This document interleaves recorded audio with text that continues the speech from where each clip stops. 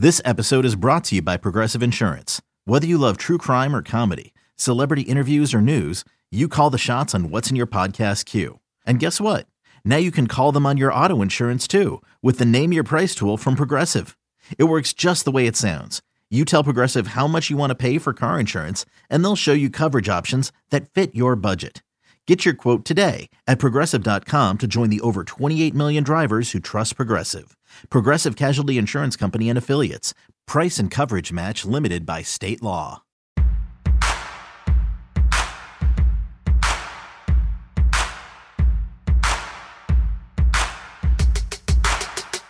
It is time for another edition of the BetQLU podcast presented by BetMGM, the king of sportsbooks, Tom. Bet up to $600 risk-free. Open a BetMGM account using bonus code ELI600, and your first bet is totally risk-free up to $600.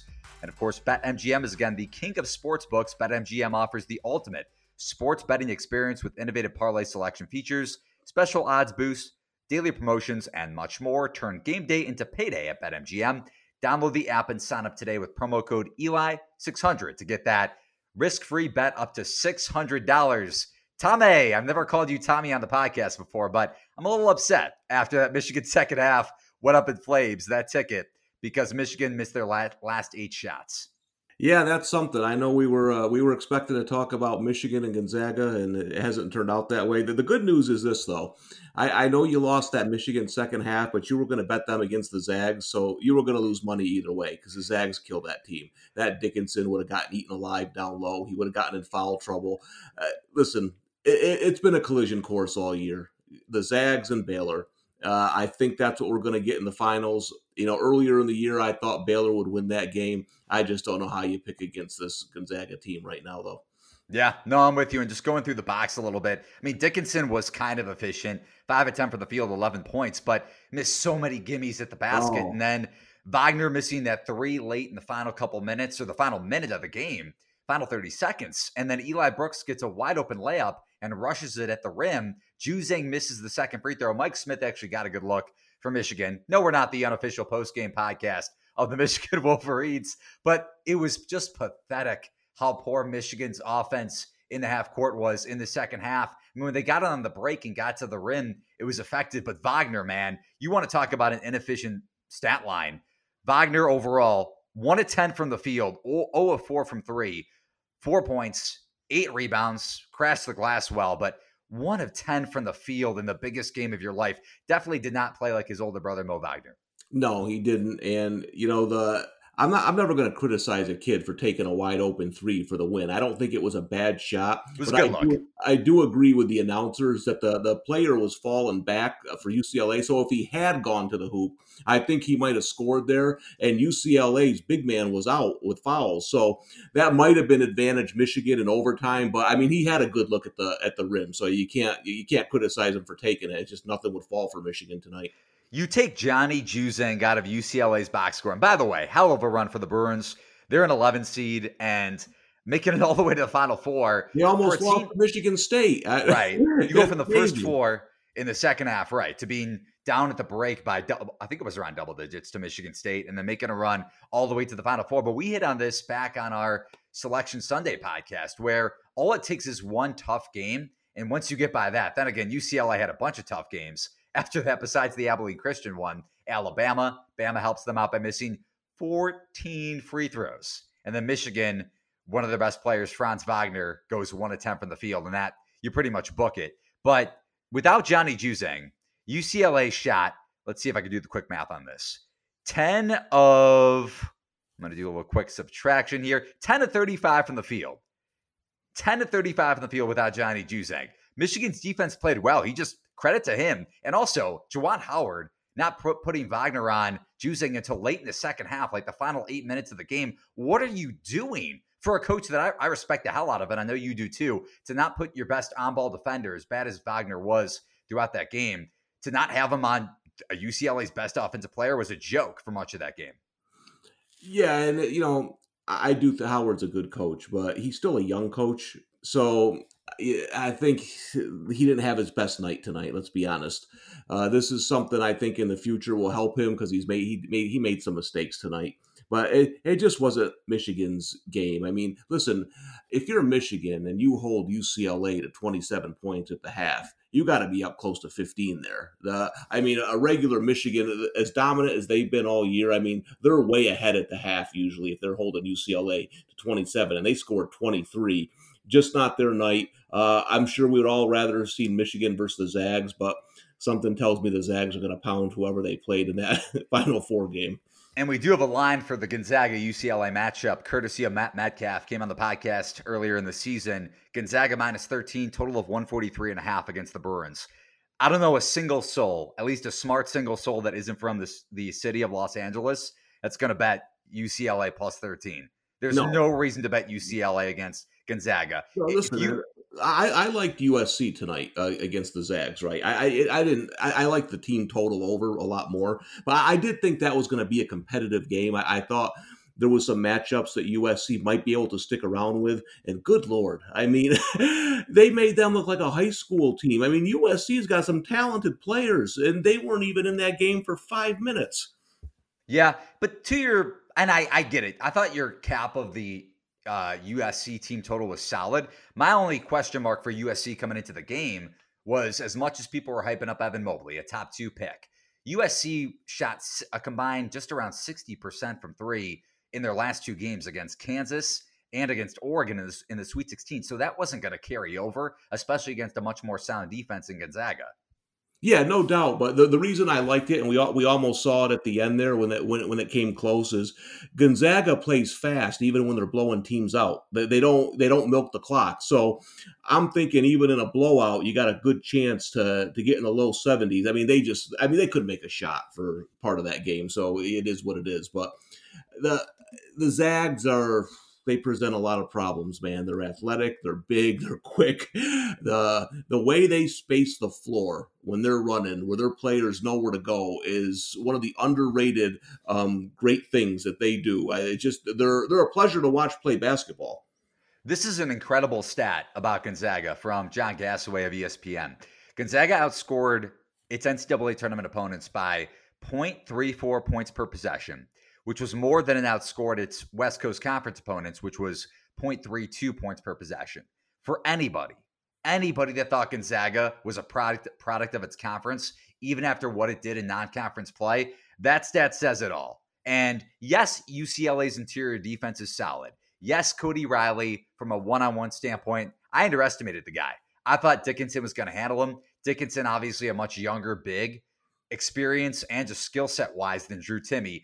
Timme should have his way with Cody Riley. If you get Cody Riley into foul trouble, I just think this UCLA team runs out of gas. And if you want to put Kispert, Ayayi, whoever, I mean, Mark Few isn't going to make a mistake on whoever he puts on Johnny Juzang come Saturday in the Final Four, the latter game of the 2 games. So there's no reason to bet UCLA in this game.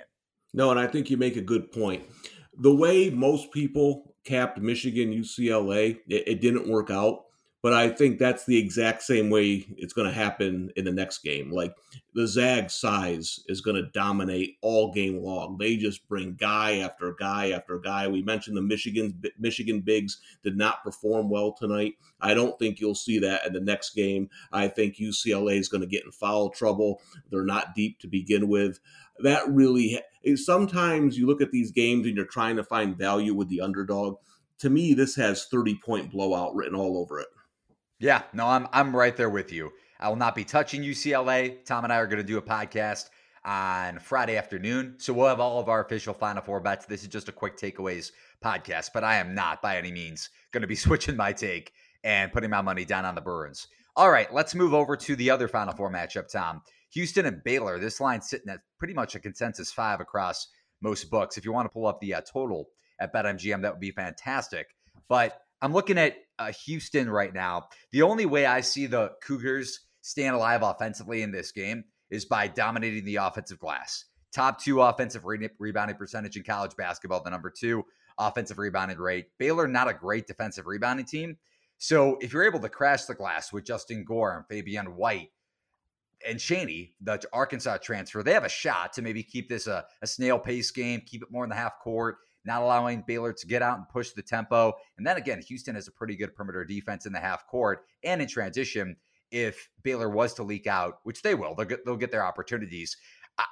You think about Houston's run to the Final Four. They beat Cleveland State, your favorite team in college basketball. They beat Rutgers, my favorite team in college basketball, when they shouldn't have even won that game. They beat Syracuse, which is a fantastic matchup for Houston, and they hung on for dear life against Oregon State when Ethan Thompson and the Beavers made that run in the second half to tie it up with about 4 or 5 minutes to go in that game. I don't see, as well as Houston can rebound the ball at the offensive end of the floor, Mark Vitale, even though this Baylor team, Jonathan Tamatachua, Flo Thamba, they're not elite on the defensive glass. That's their only attribute, Houston's only attribute to have a shot to win this game. I don't see it coming to fruition or even covering, that is. Yeah, and you kind of hit on the point I was going to talk about. Baylor might not be the best rebounding team, but they're a heck of a lot better than Syracuse and Oregon State. Like, Houston had a huge edge in those two games. And I mean, listen, that team, Kelvin Sampson should go around the country and teach rebounding. I can't believe how well they rebound without pushing off and touching. I mean, it's really amazing. It's something to watch, but they're going to have a much tougher time with Baylor. Like you mentioned, that Baylor has bigger space eaters, guys who can get the boards, not an elite rebounding team, but not an awful rebounding team either. So I think that's going to offset that a little bit. My problem with Houston is in both those wins over Syracuse and Rutgers, Syracuse, and Oregon State, it's been the offense. They've gone through periods where they haven't been able to score. Even Syracuse kind of crept. Listen, Syracuse, they dominated that Syracuse game, and in the second half, Syracuse kind of crept back a little bit because they couldn't score. If they do that against Baylor, it's going to be a long night. Yeah. Were you able to pull up that BetMGM line, Tom, for me? I did not. I forgot. Yeah. Hang on one second. Let me get there. Okay, what are we looking for? The Houston Baylor total. I'm not taking this out of the podcast. This is great. That is 135.5. Okay. All right. I would consider an under. And that's probably the only piece of a side or total in either game, because Gonzaga just kind of slowed down the tempo against USC. I know that total went under, but they could have blown them out in the second half. They did, but I thought that total could have gone over full game, but they just kind of slowed down the pace. Yeah. And I will say this, as I was looking at the lines, the Zags were 13.5. It locked, then it moved to 14.5. So money already coming in on the Bulldogs for that game. Yeah, it's coming. So would you consider, just because of the pace Houston plays at, I know Baylor wants to push the floor, but Baylor's defense is also going to create a lot of havoc for a Houston team that wants to score from beyond the arc. They did it against that Oregon State defense for about a 3/4 of the game. Then Tinkle went to that 1-3-1 zone. Houston couldn't make any shots. Davion Mitchell against Quentin Grimes. I mean, that's who Mitchell is going to likely get matched up against, right? That is a great matchup for the Baylor Bears defensively, even though Grimes can light it up from time to time. I think the under is worth a look in that game. That's at least where I'm looking early. Yeah, I could see that. I think Baylor's going to have success defensively. And, Baylor's offense got going against Arkansas, but they kind of matched up well with them. This is going to be a different matchup here with Houston. I just look at these games, though, and I look at UCLA and Houston. They've been great runs to the Final Four. But listen, the Zags and Baylor were supposed to play in December. It got canceled. We didn't see it. I think we're going to see it Monday night. No doubt. It is I'm super hyped for that game if we get it. What do you think a potential right now? And in the futures market currently, we could pull that up on BetMGM as well, the king of sports books, what the futures price is for both of those teams, because then we can kind of get a gauge on what a potential Gonzaga-Baylor matchup is. Yeah, Gonzaga is minus 225 and Baylor is plus 375. To win it all. Yep. Would you consider a Baylor future right now? I don't think it's the worst bet in the world. I think, listen. They're plus 375. Yeah. Here's the thing. I honestly, everyone knew the Zags were great, right? Nobody, I don't think, with a brain debated that throughout the season. But I really thought they were going to get tested at some point in the tournament. I thought one of these teams was going to put forth a good game. It was going to go deep into the second half. It just hasn't happened. I have to think that's going to happen with Baylor. Baylor is an experienced team. They've played all kinds of good teams in the Big 12 throughout the season. They're not going to be intimidated. It's not the worst bet in the world. Yeah, I think that number is very bettable. I've seen Baylor close to around plus 200 and plus 225 to win it all after tonight's game. So you are getting a nice value play on the Baylor Bears at BetMGM if you want to take that bet. That might be the play. just to take Baylor. If you like Baylor in that Gonzaga game, I know you had Baylor beating Gonzaga in your bracket. And of course, you're more than welcome to change your opinion at this point or when we record our national title game podcast. But if you want any bet, like maybe just stay away from betting the Final Four and bet Baylor to win it all. If you do like the Bears, and they match up well against Gonzaga. I get it. Like Gonzaga from a transition standpoint, if that game is going to be sped up, and if Jared Butler isn't shooting well, like he hasn't over the last 2 games, Baylor could win that game by double digits still. Gonzaga could win that game by double digits, I should say. But Baylor can hang around in that game because of their physicality. If they're shooting well from 3, if Teague shots on, if Mitchell is playing aggressively, defensively, which he will be if maybe he's matched up against Corey Kispert for stretches of that game. There's a case to be made for Baylor, and a plus 375 ticket going into the Final Four doesn't sound too bad. No, and one of the things about Baylor, like USC looked kind of shell-shocked tonight when they got down early. I think it was like 11-4. They never really recovered. Baylor will come in here with confidence. I don't think they're going to be one bit, scared or in awe of Gonzaga. So that's one, that's obviously they have to hit shots. They can't turn the ball over. It's basketball. But I do think mentally, that's the one team, and I did think the other one was West Virginia. They didn't get very far. But just mental toughness, Baylor has that. So even if they get down by 5-7 points early, I don't think they'll get blown out. If this game doesn't go into the second half, I'm going to be stunned because this is by far and away the best team that the Zags will have played all season. But you know what? We keep saying that. I mean, they blew out Iowa, they blew out Virginia, they blew out Kansas. But listen to the teams you just mentioned. Iowa, Kansas, Virginia. Stinks. All crap. Yeah. They're terrible. No, I hear you. I'm just saying it's impressive, especially when they came to the tournament and they're dominating like real teams. Yeah. That's kind of why I thought they would have a close game because, listen, They play a tough non-conference schedule, and they can't help their conference. But if you look at their non-conference schedule this year, it was kind of tough in name, right? They played Kansas in the first game when Kansas wasn't anything. Auburn is terrible. Virginia stinks. They match up phenomenal with Iowa. And then West Virginia was the only team all year besides the third BYU game who actually gave them, kind of a fight. So I do think Baylor takes this game to the last 10 minutes. I'm with you. Based on the futures market, it's probably going to be Gonzaga minus 3.5. I think around -3. That's what it was. That's what it opened at back in December when the game was going to be played, or late November. Yeah, and I was going to bet Baylor big in that game. Now I can tell you this right now: you don't have to wait for like the action reports that we do and everything. If Gonzaga is 3 or 3.5 over Baylor, I can assure you the sports books are going to need Baylor. Everybody and their mother is going to have their retirement, their homes, their cars, their families on the Zags -3, 3.5 for that game. I'm with you. That's Tom Casale at the Tom Casale on Twitter. I'm Eli Herskovich at Eli Herskovich on Twitter. We are presented by BetMGM, the king of sportsbooks.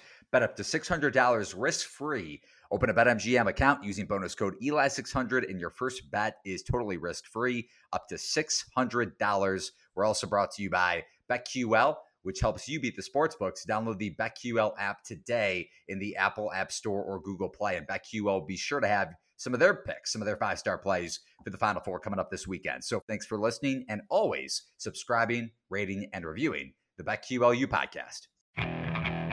Okay, picture this. It's Friday afternoon when a thought hits you. I can waste another weekend doing the same old whatever, or I can conquer it. I can hop into my all-new Hyundai Santa Fe and hit the road. Any road. The steeper, the better. Because my all-new Santa Fe is available with H-Track all-wheel drive, so I can hit the trail without a worry in the world. Heck, with 3 rows and best-in-class rear cargo space, I can pack the whole family in with all our gear. We've got available dual wireless charging for our phones, so we'll never lose touch with civilization, and we won't lose touch with the primordial power of Mother Earth. So which is it? Waste the weekend or do something a little more epic and conquer it in the all-new Hyundai Santa Fe. Visit HyundaiUSA.com or call 562-314-4603 for more details. Hyundai, there's joy in every journey.